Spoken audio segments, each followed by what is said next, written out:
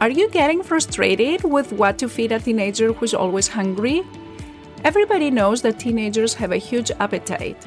It seems like you need to feed them constantly to satisfy their hunger. It's even more difficult where teenagers who struggle with their weight truly want to make changes, like cut down on junk food or stop overeating, and they can't. There's frustration, isolation, stress, and that's why I decided to create a recipe collection of 30 easy and healthy meals for teenagers. They're all high in protein to satisfy your teenager's hunger, and they can all be ready in less than 30 minutes. If you want to grab a free copy, go to lifestyleforteens.com/recipes.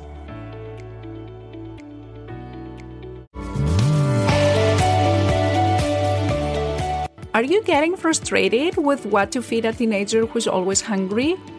Everybody knows that teenagers have a huge appetite. It seems like you need to feed them constantly to satisfy their hunger. It's even more difficult where teenagers who struggle with their weight truly want to make changes, like cut down on junk food or stop overeating, and they can't. There's frustration, isolation, stress, and that's why I decided to create a recipe collection of 30 easy and healthy meals for teenagers.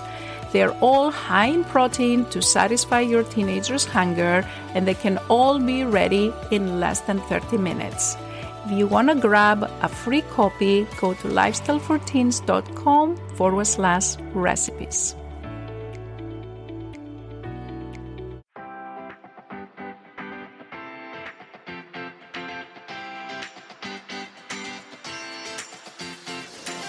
This is the Lifestyle and Weight Loss for Teens podcast.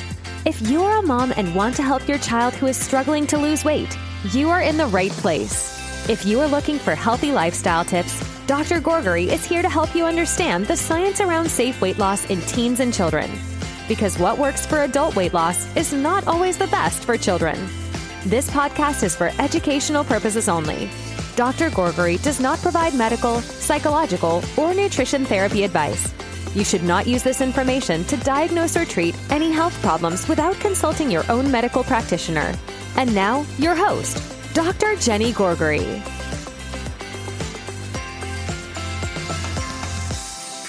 Hello, welcome to another episode of the Lifestyle and Weight Loss for Teens podcast. I hope you all had a wonderful week and you're ready for another topic. This week, I decided to talk about a sensitive topic, which is weight teasing. It is often something that we encounter as parents. We hear it from our kids, but we also hear it in our houses. Uncles, aunts, grandparents, parents, moms, friends, cousins, students, teachers. It's everywhere. So sometimes there is like funny teasing, sometimes it's more serious teasing, and not all teenagers respond to the weight-based teasing in the same way. However, the teasing, even if it is funny, may not necessarily have no effects, right? It can actually have some effects, and people don't always express their feelings after they have been teased. So there was a very interesting study was conducted a few years ago. The topic of this manuscript that I'm going to present is association of weight-based teasing and emotional well-being among adolescents. And really what the researchers tried to analyze in this is they wanted to find out what's the association between the weight-based teasing and body dissatisfaction, self-esteem, depression, and even suicidal ideation among adolescents. So in order to answer this question, what did the researchers do? They sent surveys to children that they were attending the 7th to 10th grade in different schools in the Minnesota area. This project was actually a small subset of a bigger project, which was the Project Eating Among Teens, which really examined 221-item survey and examined all different parameters. So a subset of this survey, and which is what we are going to focus on this podcast, was really looking at the association between body weight teasing. So basically, they asked 2 questions. Have you ever been teased or made fun of by other kids or family members because of your weight? And possible responses were yes or no. And they analyzed separately the teasing from kids and friends, so teasing from peers, and teasing from their parents. Now, what they wanted to look is they wanted to examine whether the weight-based teasing had an association with parameters of the body satisfaction. So they used a validated scale where teenagers rated their satisfaction on 10 different body parts and whether they like it or not like it. And based on the score that every teenager gave, then they assessed their percentage of their body satisfaction. Then they also examined their self-esteem. And again, they used another validated scientific scale. And for example, some teenagers would say that I certainly feel useless at times, or on the whole, I am satisfied with myself, and things like that. So they also gave them a certain number after its scale so they could assess how their self-esteem rated. They also looked at their depressive mood. So again, they used another scale and they asked them, are they feeling happy, sad, depressed, and how often do they have those feelings? And they could, again, give for every teenager a score based on this scale. They even asked questions that had to do with suicidal thoughts. Like, for example, have you thought about killing yourself? And did you have any thoughts than last year or more than a year ago? And things like that. Apart from that, they also collected data that had to do with their ethnicity background. So they wanted to see whether they had a good representative sample from different racial backgrounds. So they collected data on their race. They also collected data on their body mass index. So they used height and weight and gender and age to calculate that. So they wanted to see whether that was effect of the body mass index. And they also, of course, collected data on sex and age. And then they analyzed the data and they tried to find that whether there was any relationship between the weight-based teasing from peers, from friends, and all these different parameters, and the weight-based teasing from family and all those different parameters. So let's see what the researchers found. So the total sample of the participants in this cohort were 4,746 students, which included 2,357 adolescent girls and 2,377 adolescent boys. So it was a huge sample size. And remember, the bigger the sample, the bigger the population you have, the stronger the results and the more reliable are the results that you're going to get because you ask many more people. They also have a very good representation in terms of their racial background. There were approximately 48.5% were white, 19% Black, 6% Hispanic, 19% Asian. And in terms of their weight status, 5% of the kids were underweight, 63% were normal weight, 17% were overweight, and 15% were in the obese category. So again, they had a good representation from kids from different body size. So in general, the kids that had low body satisfaction were 27.3% of this particular sample. 21% had low self-esteem. 28% had high depressive symptoms. 25% expressed suicidal thoughts. And 9% had suicidal attempts. Quite scary data, don't you think so? I mean, 25% had previous suicidal thoughts, and almost a third were not satisfied with their body, and 20% almost had low self-esteem, and a third were depressed. Really very concerning data.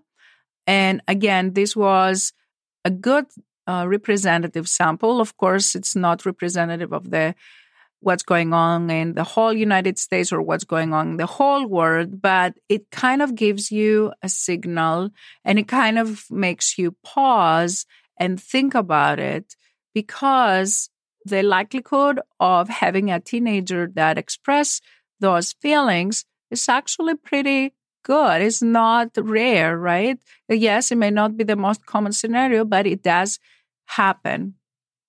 Okay, so next, the researchers really compared the percentages of the low body satisfaction, low self-esteem, depression, and suicidal thoughts between the group of teenagers that had no teasing with a group of teens that had teasing by their peers only, with a group of teenagers that had teasing by their family only, and then with a group of teenagers that they had teasing by both their family and by their friends.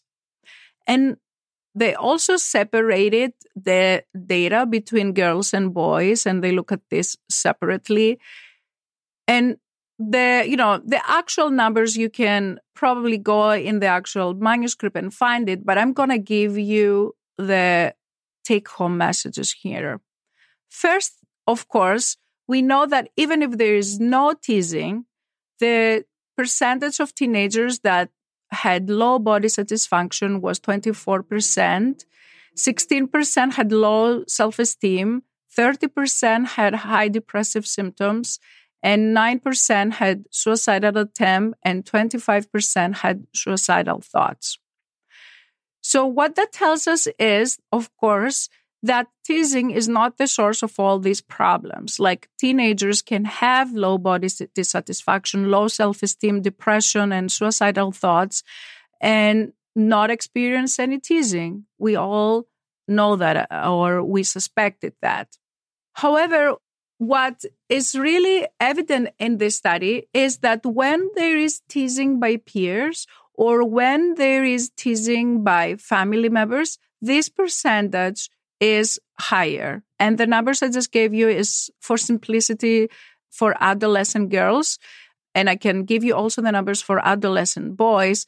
But if we just continue the numbers for adolescent girls, overall, the low body satisfaction rate in adolescent girls that had teasing by their peers was 42%. If there was family only was 44%. And if there were teasing by peers and family, that was 48%.